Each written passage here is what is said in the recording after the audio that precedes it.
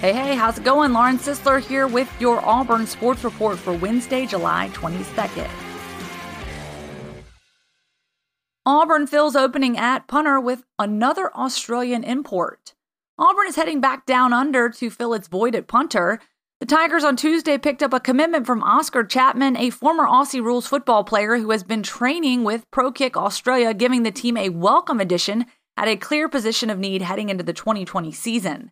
Chapman is the second punter to come to Auburn from the Pro Kick Australia pipeline, following in the footsteps of former Tiger Aaron Siposs, who spent the last 2 seasons as Auburn's punter before declaring for the NFL draft and ultimately signing with the Detroit Lions as an undrafted free agent.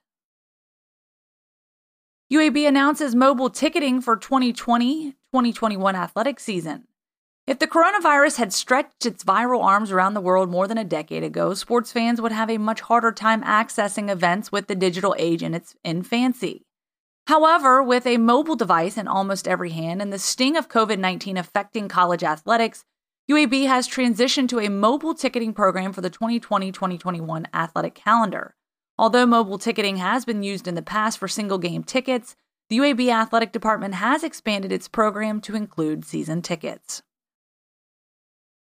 Texas announces major 2020 football change for largest high schools. The state of Texas announced Tuesday that its largest schools will start football a month later than originally scheduled due to the coronavirus pandemic. The state's largest governing body, the University Interscholastic League, announced the adjustment to Texas teams in classes 5A and 6A. All other classifications are expected to begin on time. This plan provides a delay for schools in highly populated metro areas, primarily conferences 5A and 6A, given the challenges with COVID-19 those communities are facing, while providing schools in other areas, primarily 1A through 4A, an opportunity to start seasons on schedule, the UIL release stated.